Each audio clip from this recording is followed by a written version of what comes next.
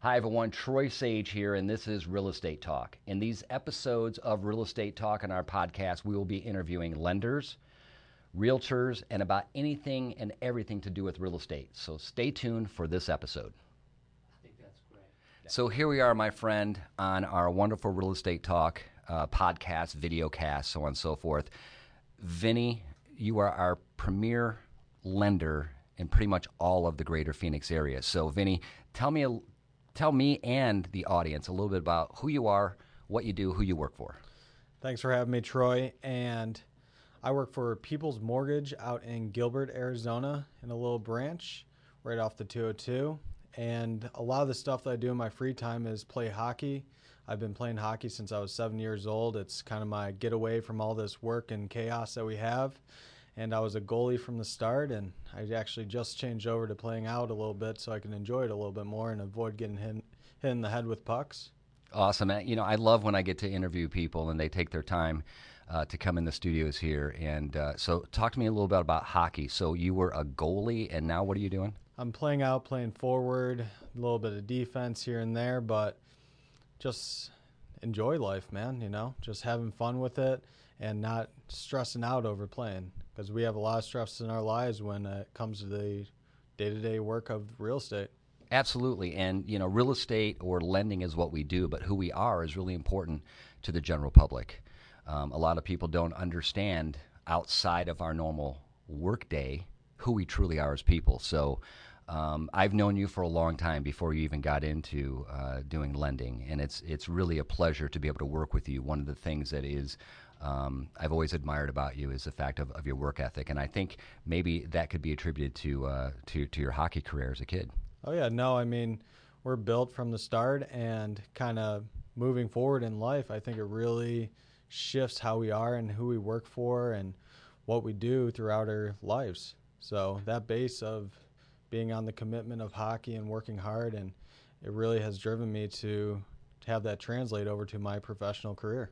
Absolutely. I think there's determination, and the word that you used was commitment. And there's so many people in life that they don't understand that word, especially when it comes to working.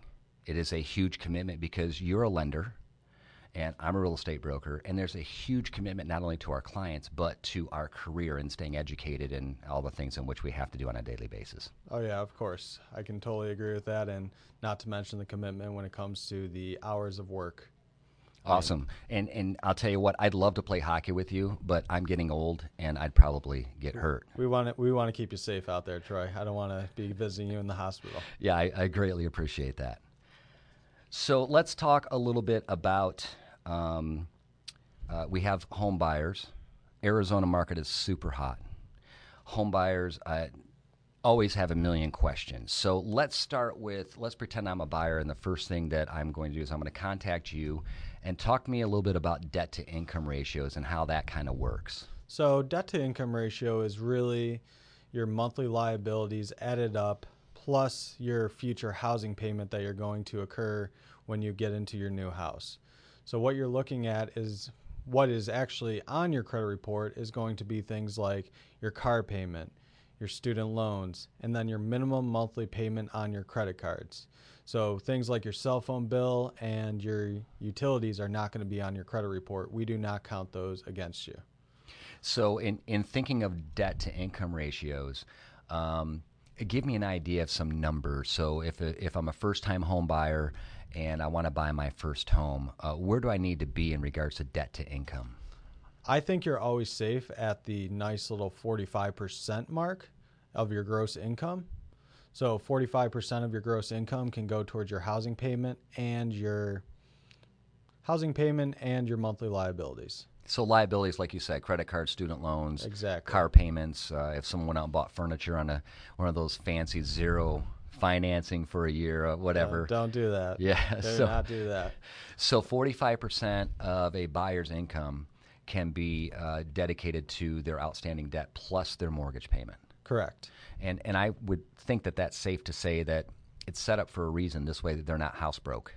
Exactly. And there are certain programs, we can dive into that later, that do allow for you to go into a higher debt to income ratio. But safely, if you're at that 45% percent mark, you're going to be able to qualify for any home that or for any mortgage that you're looking to obtain. Awesome. Predicated by how much money they make, so on and so forth. Of course, yes. That's awesome. And really the best thing for buyers to do is to contact you so that you can run the numbers to let them know kind of what they can and can't afford. Yeah, exactly. And then that way your buyers don't fall in love with a house that they really can't afford, because there's nothing more heartbreaking than finding a house that you truly love and then you get down to the wire and you really can't afford to get into the house. And equally as important, we've worked with buyers where I'll make up numbers. They can afford a $300,000 home and they think they can only afford a $250,000, and there's a huge spread between $250,000 and $300,000 in the greater Phoenix area. Oh yeah, no, exactly. And that's also maybe that extra bedroom that you need for a home office or the child that you have on the way. So, I mean, it's definitely good to know where you stand with your finances. And also, when you're doing that pre-check with me, I'm going to be able to figure out if there's a way that we can expand your buying power by maybe adjusting your credit or kind of doing something along those lines to give you more buying power. Perfect. So you mentioned credit. So let's talk about credit a little bit. And I know we're talking first-time home buyers here quite a bit, but for any buyer, there are specific guidelines in place for minimum credit scores or FICO scores. Can we talk about that a little bit? Yes. So generally speaking, there's always some odd programs out there, but for the lowest credit score you can have is a 580. And I would say 580, you have a couple dings on it, a 30-day late here or there. I mean, it's not the best credit score, but it's not the worst credit score you can have. But you can obtain a home with a 580 FICO. And that's great news, because we talk to buyers every day, and some buyers are like, well, my credit's only like 600. And at 600, there may be a program for them to actually be able to afford a home. Yeah, no, there definitely is. I mean, we can obtain a house doing a 600 FICO credit, but a lot of times there's a easy way to push that credit up to a 640 just by paying off some utilizations on the credit cards and things like that. So there's tons of options. Yeah, and equally as important as you and I have dealt in the past, there's rapid rescores. There's all kinds of stuff we can do in regards to the credit. Stuff can get cleaned up in a rather expedient way.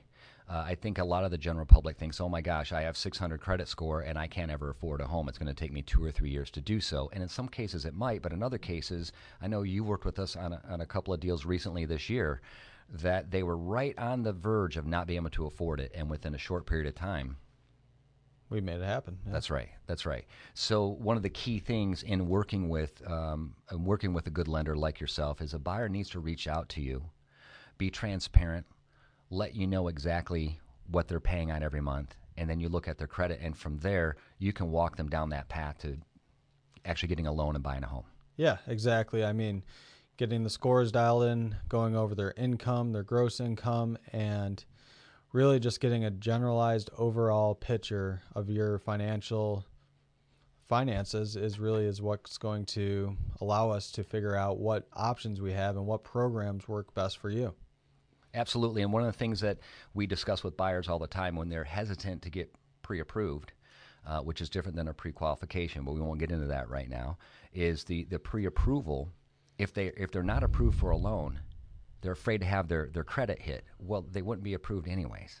Exactly. So if there's a little ding on their credit now, at least then you can establish a game plan with them to get their credit where it needs to be for them to afford the home in which they want. Exactly. And a credit report is actually good for 4 months, 120 days. So if you're a couple months out, perfect. That gives us some time to see if there's a way we can save you more money for when you buy that house in 3 months. And we won't have to repull your credit and give you another ding. That's perfect. So it's establishing that game plan. Yep. Agents on my team and clients I've worked with hear me say that all the time. We establish a game plan and we attack that game plan. And it's never too soon to get qualified. So in regards to qualifications, let's talk about the different types of loans that are available for buyers, because 30-some years ago when I first started this journey in real estate, there was VA, FHA, conventional, and if you didn't have a bunch of money, you weren't buying a home. So talk to me about the different loans. So you have your VA loans, you have your FHA loans, conventional, and jumbo loans. So those are really the four major types of loans that you're going to have. And VA, obviously, they have to be active military or honorably discharged or retired, right? Yes, exactly. So they have to have a certificate of eligibility. Yep. FHA, correct me if I'm wrong, has always been the lowest amount of down payment possible to help people get a home. Well, actually, now that it's changed, where they do have conventional programs that is just 3% down, where FHA is a minimum of 3.5% down. So somebody can come to you and only put 3% down on a conventional loan. Yes, without using down payment assistance, they can have a minimum of 3% down and get into a home for that cheap. That's amazing, because I'll tell you, when I started this, and we talked about ratios before, when I first started real estate, it was 28-36 was the ratios, 28% for your housing and 36% for housing and all liabilities. So Wow. It was hard to buy a home. With the new programs in place, in just the past few years, it's super affordable and not that difficult to buy a home. We were talking off air, and we were talking about the difference in rent to buy. A lot of times what's happening right now, especially in Arizona, the rent is so high, it's actually cheaper for people to purchase. Yeah, and I don't know the specifics on the rental details, but realistically, when you get into the security deposit, everything like that, you could really use down payment assistance and have I think it would probably come down to a little bit higher of a monthly payment, but then you own the home yourself and you're building that equity. Yeah, right, and you're getting the tax write-off. Exactly, yes. So you mentioned down payment assistance a couple times. Let's expand on that a little bit, because it's a unheard of kind of thing. There's been a lot of push on social media. There's been a lot of push on all kinds of media outlets. Down payment, buy a property, no money down. Buy a property and have your down payment given to you. And some of it's real and some of it's not. So talk to me and our viewers and listeners about down payment assistance. So down payment assistance it relates to everything we already have talked about here: credit, debt to income ratio. It all kind of falls into place. So when we're going over this, we're going to look at it. But down payment assistance has a 640 minimum FICO score that you have to qualify for the loan. And then also a maximum, there are variances, but majority of the down payment assistance program have a max debt to income ratio of 45%. Awesome. And that's going to sound very Greek or a different language to some of our viewers and our listeners. So again, the key thing is to contact you, and you can walk them through the process of what they can and can't do. Yep. Correct? Yeah, exactly. And what I do for my borrowers is, once we have this conversation, we talk about their assets, what they have in their bank account, and we get their credit information, monthly liabilities. I can put together 3 different scenarios that might work for them, and then they can pick which one feels most comfortable to them, because they're going to be the ones living in the home and making the payment. So I always like to give people the options that they have available to them. And that's awesome. I mean, I think the general public has a misconception that they talk to a lender and there's going to be one program. And I love the fact that you are able to lay out 1, 2, 3, 4 different options possibly, and say which one suits your needs the best. They get the final decision. Exactly.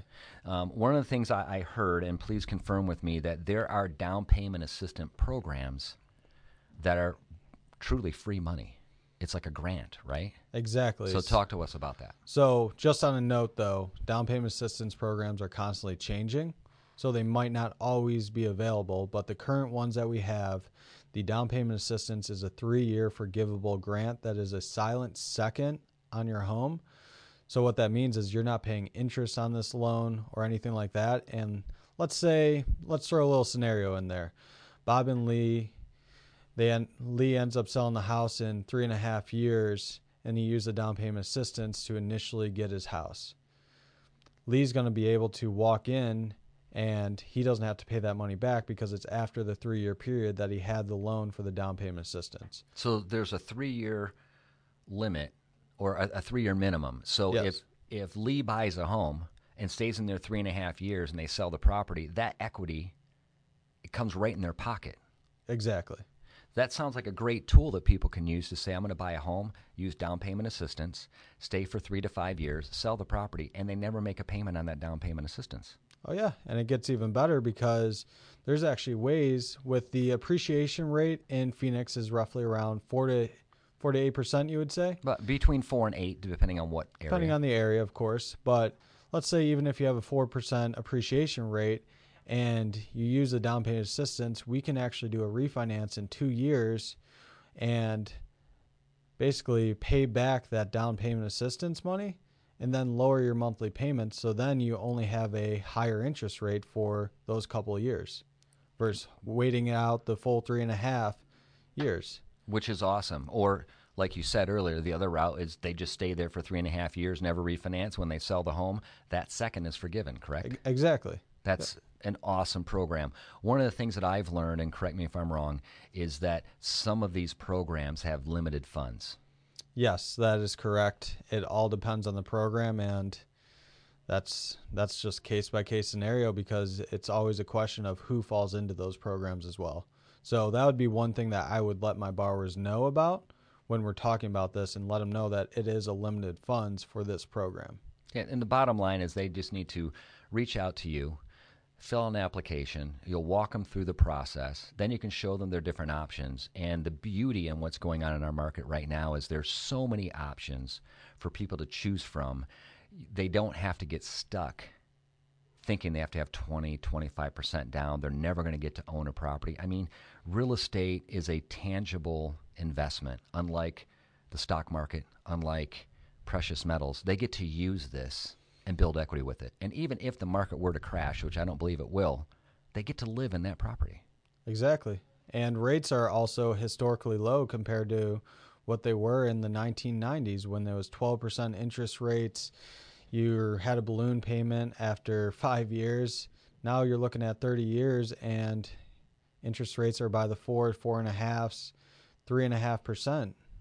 I mean, it's just an affordable time to get into a house and start building equity and letting your money work for itself.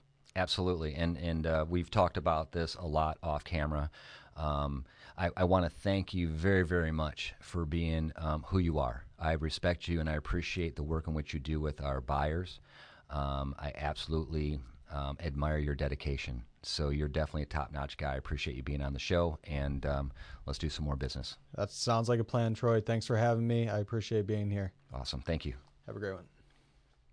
This is Troy Sage with Real Estate Talk. If you have any questions, comments, or concerns, please reach out and email them or give me a call. I appreciate you watching the video.